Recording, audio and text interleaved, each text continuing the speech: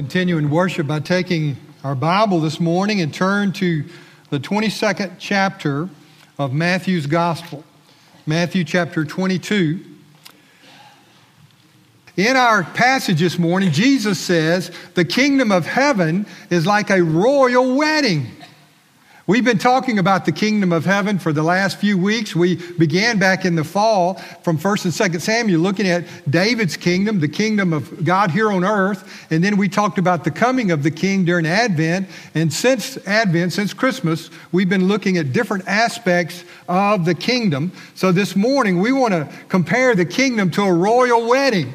Now, I know some of you get more excited about royal weddings than some of us. But I know in my lifetime, we've had some pretty good ones. I remember back in 1981 when Prince Charles married Princess Diana. It was the 29th. Prince Charles, Prince of Wales, eldest son of Queen Elizabeth II and heir apparent. You know what Charles says every day? Mom, how you feeling? Anyway, heir apparent was married to Lady Diana Spencer at St. Paul's Cathedral. I remember watching on television. It was quite a show.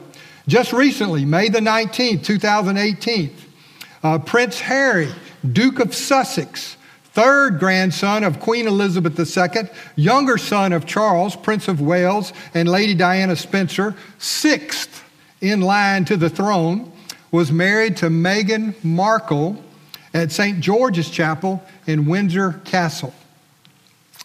Royal weddings. Invited to royal weddings. For Prince Harry and Meghan's wedding, 2,640 invitations were sent out. These people were invited to watch their arrival at Windsor Castle. But only about 600 people were actually invited to witness the ceremony. They were invited, 600 guests were asked to attend the ceremony at St. George's Chapel, as well as a lunchtime reception. These 600 were reduced to 200 of their closest family and friends for a party hosted later that night. Now, I'd love to go just to see Frogmore House, but these 200 were the elite, 600 and 2,400 marriage invitations, royal weddings. Impressive? Are you impressed? No, that's right, me neither. Let me tell you something that impressed you. According to the Guinness World Book of Records, the largest and most lavish wedding in modern history took place in Dubai. Several years ago, an Arab prince was married, and the cost of the 10-day wedding was $44 million. That's somewhere. Some of you may have paid that in the neighborhood somewhere. Not this boy. But can you imagine? There were people who would give anything to be an invited guest to these royal weddings. Well, Jesus tells us that the kingdom of heaven is like a royal wedding. Let's read this in Matthew 22. And I'm going to again ask you to stand in honor of God's word. Matthew chapter 22, verse 1. Jesus spoke to them again in parables, saying, the kingdom of heaven may be compared to a king who gave a wedding feast for his son. And he sent out his slaves to call those who had been invited. They had been invited. A save the date had been sent out. It's going to be taking place. So he sends out the servants to invite them, to tell them the day has come. So this is their second opportunity. Invited them to the wedding feast. And they were unwilling to come. Man. Again, this is the third time. He sent out other slaves saying, tell those who've been invited, behold, I have prepared my dinner. My oxen and my fatted livestock are all butchered, and everything is ready. Come to the wedding feast. But they paid no attention and went their way, one to his own farm and another to his business. And the rest seized his slaves and mistreated them and killed them. But the king was enraged, and he sent his armies and destroyed those murderers and set their city on fire. Then he said to his slaves, the wedding is ready, but those who were invited were not worthy. Go therefore to the main highways, and as many as you find there, invite to the wedding feast. Those slaves went out into the streets and gathered together all they found, both evil and good. The wedding hall with the dinner guests, he saw a man there who was not dressed in wedding clothes. He said to him, "Friend, how'd you come in here without wedding clothes?" And the man was speechless. Then the king said to the servants, "Bind him hand and foot, throw him into the outer darkness. In that place there will be weeping and gnashing of teeth, for many are called, but few are chosen." Father, thank you for your word this morning. God, we ask you now to speak to us. In Jesus' name, amen. I tried to read with emphasis because I want you to know that this is a shocking story. It's a shocking parable. I'm sure the people who heard this story for the first time were sitting there, what? What? People refuse to go to a royal wedding? It's a shocking story, but it's a parable full of joy, full of irony, full of tragedy. For some in this parable, this is a chance of a lifetime. For others, it's a tragic tale of misplaced priorities, of death, and outright rebellion. Let's look at three things, a simple outline this morning. First of all, the king's gracious invitation is extended. We see this. He sent out his slaves to call those who had been invited. Again, there was an initial invitation. Again, we would say that would be the save the date. And so when the day came, they were called to the wedding feast. So this is their second opportunity. Come to the wedding feast.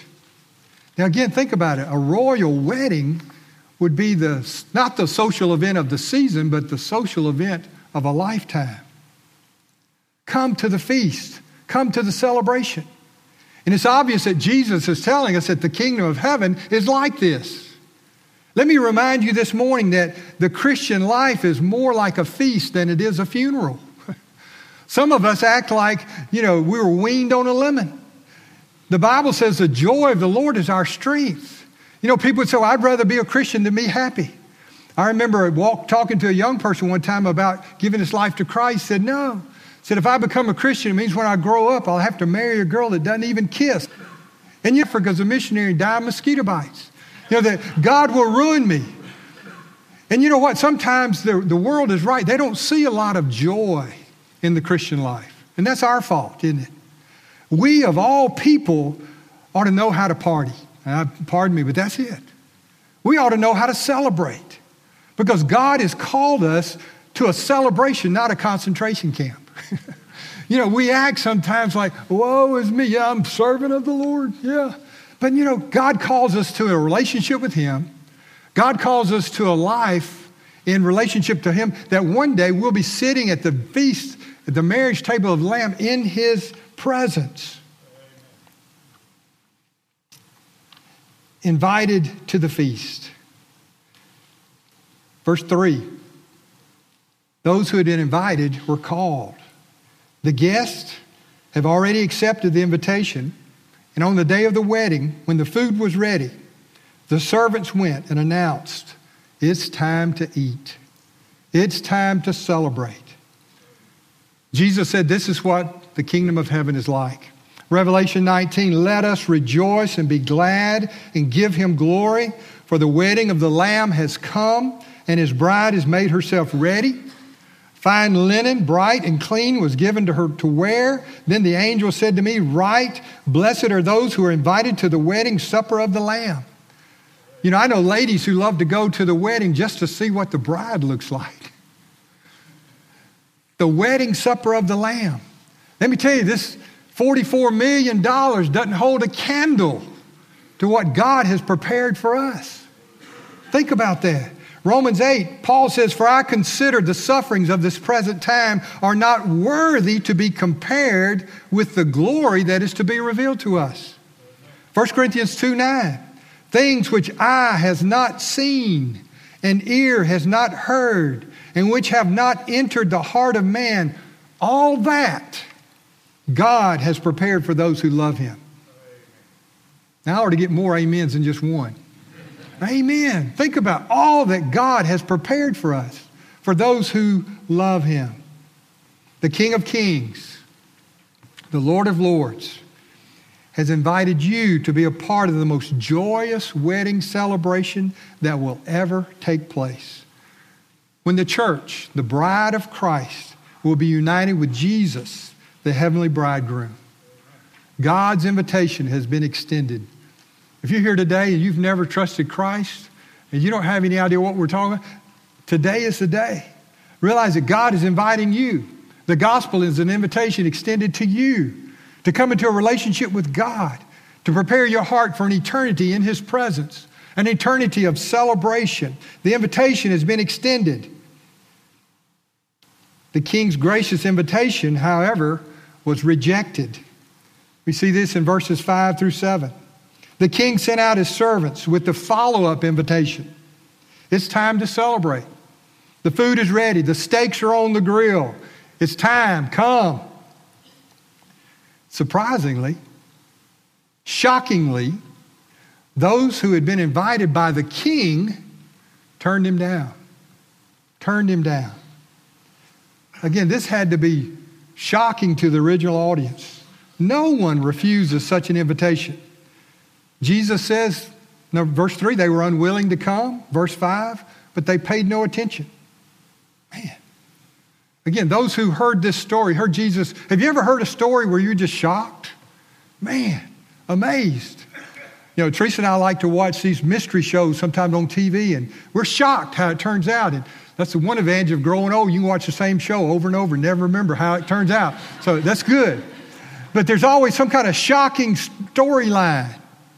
And that had to be the reaction of this crowd. What? They refused to come?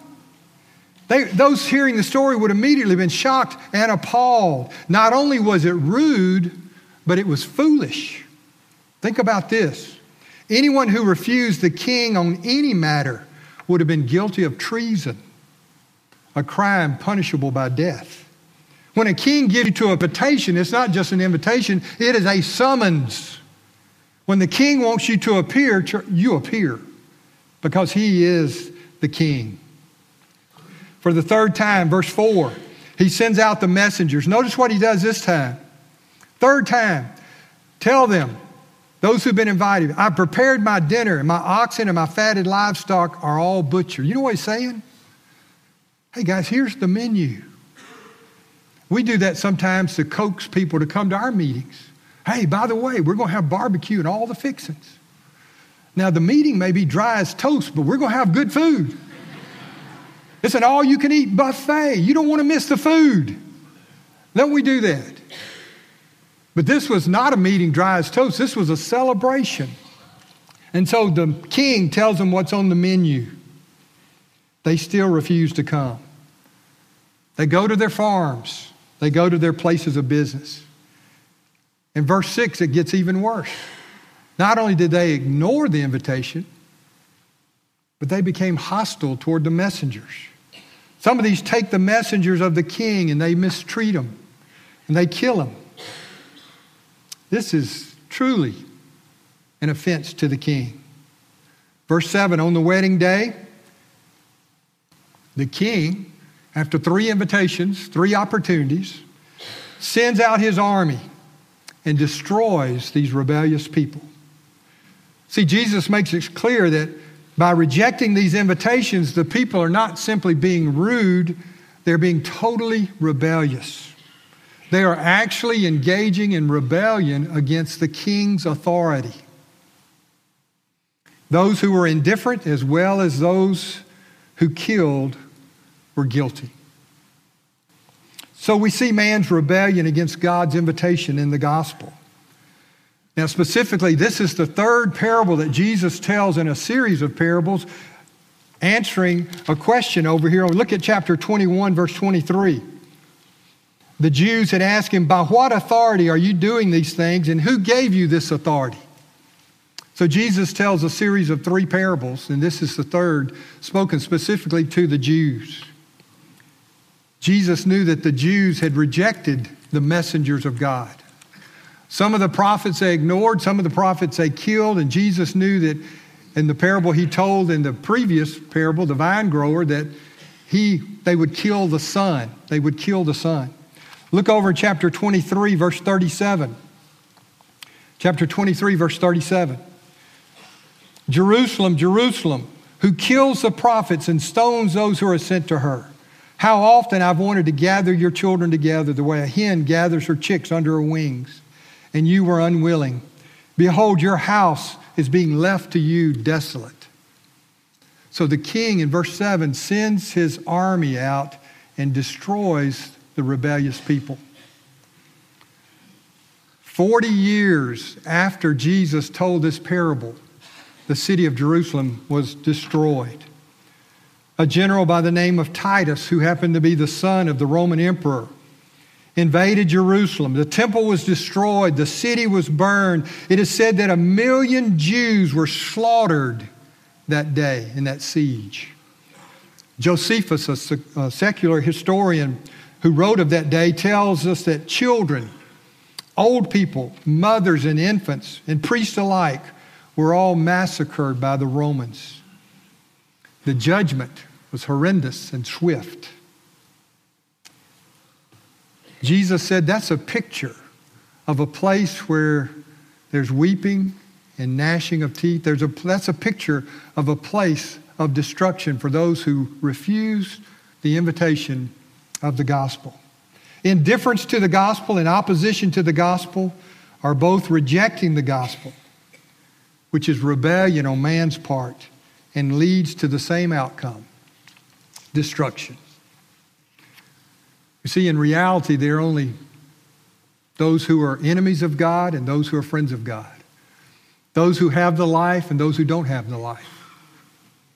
The enemies of God reject his invitation and are judged.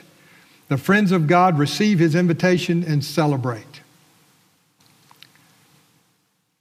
You know, in reality, it's shocking if we really understand the gospel, if we really understand what God is offering us through Jesus Christ. It's shocking that we could be indifferent to that invitation. It's even more shocking that we could be antagonistic toward an invitation like that. But that is reality. The gracious invitation of the king is rejected. But we do see, the third point, the king's gracious invitation is accepted. And we see this in verses 8 through 10. Then he said to his slaves, the wedding is ready. This is wedding day. But those who were invited were not worthy. Why were they unworthy? What did they do? They refused the invitation. That's all they did. They rejected the invitation. They were not worthy. Go therefore to the main highways, and as many as you find there, invite to the wedding feast. Those slaves went out into the streets and gathered together all they found, both evil and good. And the wedding hall was filled with dinner guests. Now there's a celebration, the way the king had intended. The wedding hall is filled, the food is served, and people are having a great time. People who are ordinary people who are off the streets, people who heard an invitation too good to refuse. Come, eat, drink, celebrate my son's wedding. They were thinking, like I'm sure their audience was thinking, who in their right mind could turn down this opportunity? They received the gracious invitation. See, the king wants the banquet hall filled for the glory of his son. He wants his son to be honored by many. People from all walks of life will come to the celebration. Again, being true to the text, Jesus is telling the Jewish nation, you've heard the prophets, you killed them. The son has come, you're going to kill him too. And the gospel is going to the Gentiles. The gospel is going out to the nations. That's what the Apostle Paul, his calling was to take the gospel to the nations. The gospel is to be proclaimed to all. The heart of the king is reflected that he is gracious to all, the evil and the good. It's a banquet. It's a celebration. And he's inviting people from every nation, every tongue, every tribe to come and be a part of this great wedding feast. What do we see? I think we see a glimpse of the heart of man, don't we? Stubborn, rebellious. But also we see a glimpse of the heart of God. Gracious, patient, continuing to go after those he had invited, 3 opportunities. Now he goes into the highways and byways and said, whoever wants to come, you come. We see the extravagant love of God. We see the patience of God, even with those who refuse to come. We see his love in bringing in as many as possible to a feast which they had not earned or deserved. We see the glory of the Son, who is worthy to be worshiped by the multitudes, by people from all walks of life. But in the midst of the celebration, Jesus makes one final powerful point.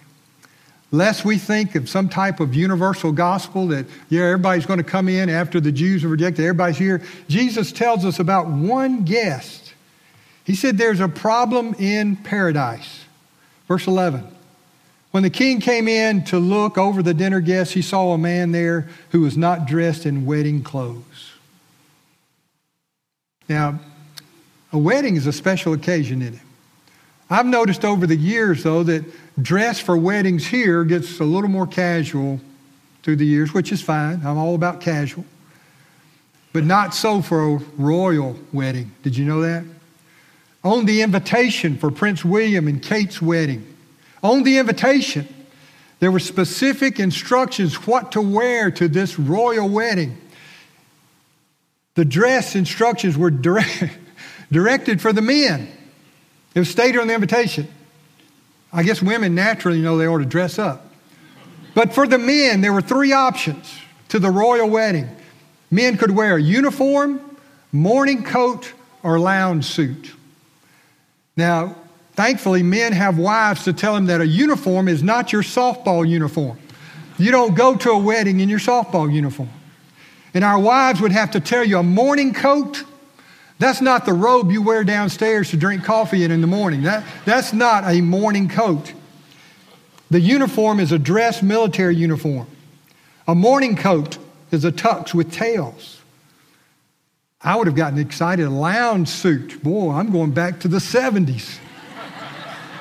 I'm going to break out my lime green leisure suit. Or maybe that baby blue leisure suit that I used to style and profile. Somehow when I got married, my whole wardrobe changed.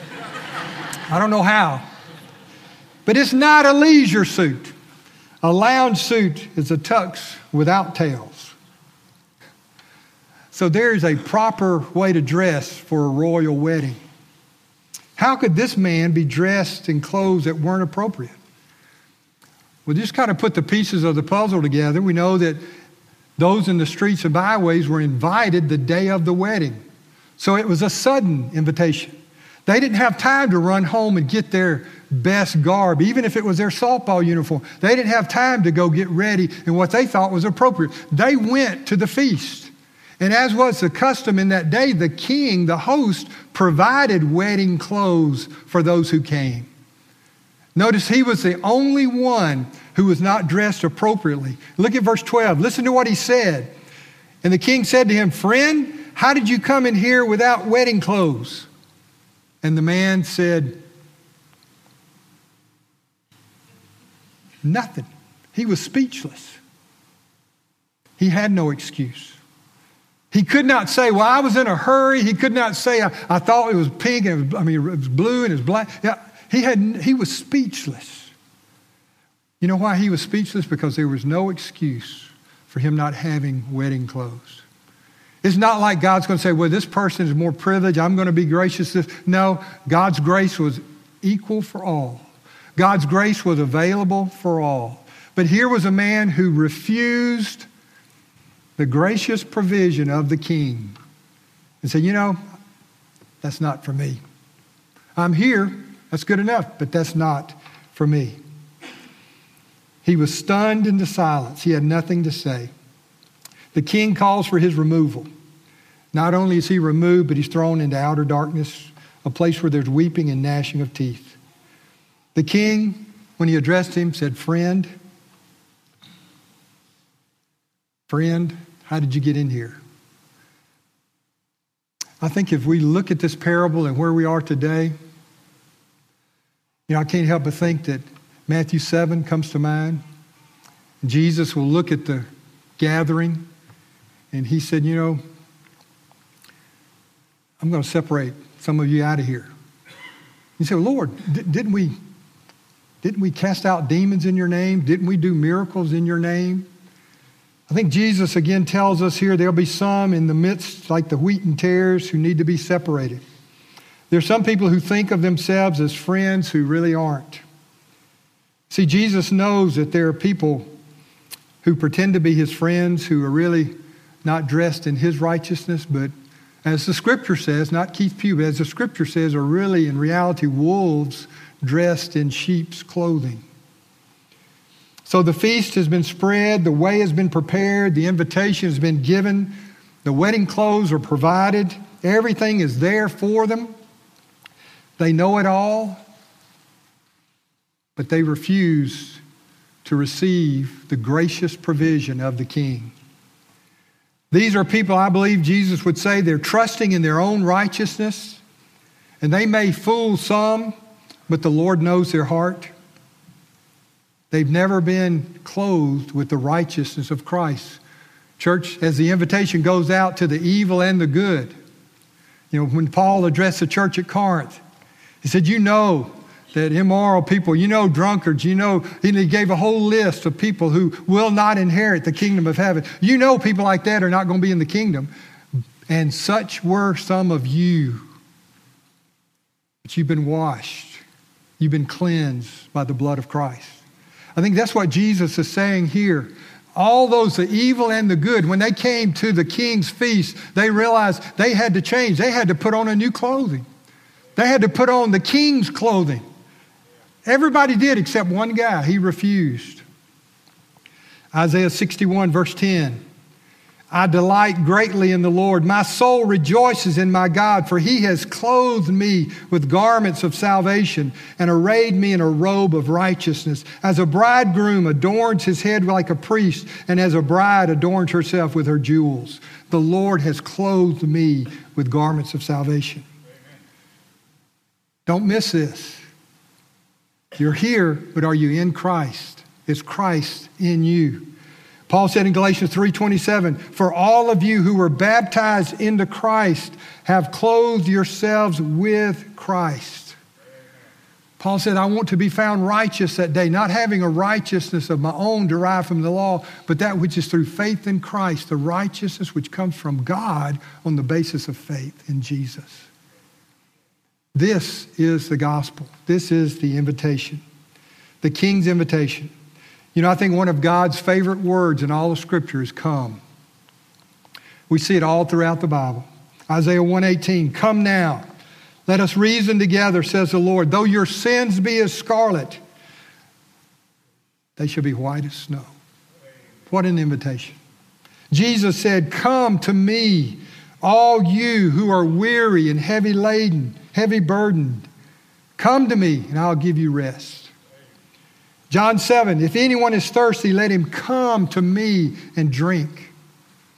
Revelation 22, come, whoever is thirsty, let him come. And whoever wishes, let him take the free gift of the water of life. God's gracious invitation, the King's invitation to you this morning, if you've never trusted Christ, is come to Christ. Come to Christ. Come, receive his righteousness. We're not just forgiven. He forgives us, but he also gives us his righteousness, the right to be seated at the table, to become a child of God. Verse 14, and we'll be done. For many are called, but few are chosen.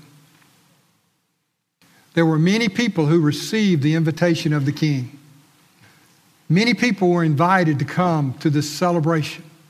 Many people were invited to come and be a part of the King's son's wedding, and they refused.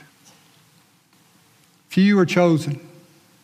Many were invited, but a few are those who heard the call, the invitation. And the only thing they did different from the others is they accepted it. They received it. Thereby they are among the chosen. These people dropped everything they were doing and they came. The invitation was spread. The invitation was given to many. Many were called, but only a few responded. Both evil and good came. They heard and responded with faith. They received the wedding clothes provided, the righteousness of Christ, and they celebrated with the King and his Son. This morning, hear the King's invitation. The kingdom of heaven may be compared to a king who gave a wedding feast for his son. Let's pray. Father, Lord, I pray that your invitation, not an invitation from a church or a preacher, but your invitation to this celebration for all eternity would be heard and received today. I pray that your Holy Spirit would convict of sin and judgment. Lord, I pray for those who may have kind of come through and just kind of found their way into the church and been a good person for a long time and, Lord, feel even comfortable here, but they're not clothed in the righteousness of Christ. Still trusting maybe in their own goodness. Lord, a trap that many of us fall into when we grow up in the church. Lord, help us to see that the only way we can be found righteous is through the righteousness of Jesus that's imparted to us by faith. He took our sin and gives us his righteousness so that we can be found among those who are chosen. Lord, I pray your Holy Spirit would do the work that only he can do this morning. Lord, as a church, may we rejoice in the salvation that we've been called to. Lord, may we be known as those who celebrate life. Lord, may we be known as those who, Lord, we haven't been called to a funeral. We've been called to a feast. A feast. And may the joy of the Lord be our strength for our good and for your glory. We pray in Jesus' name. Amen.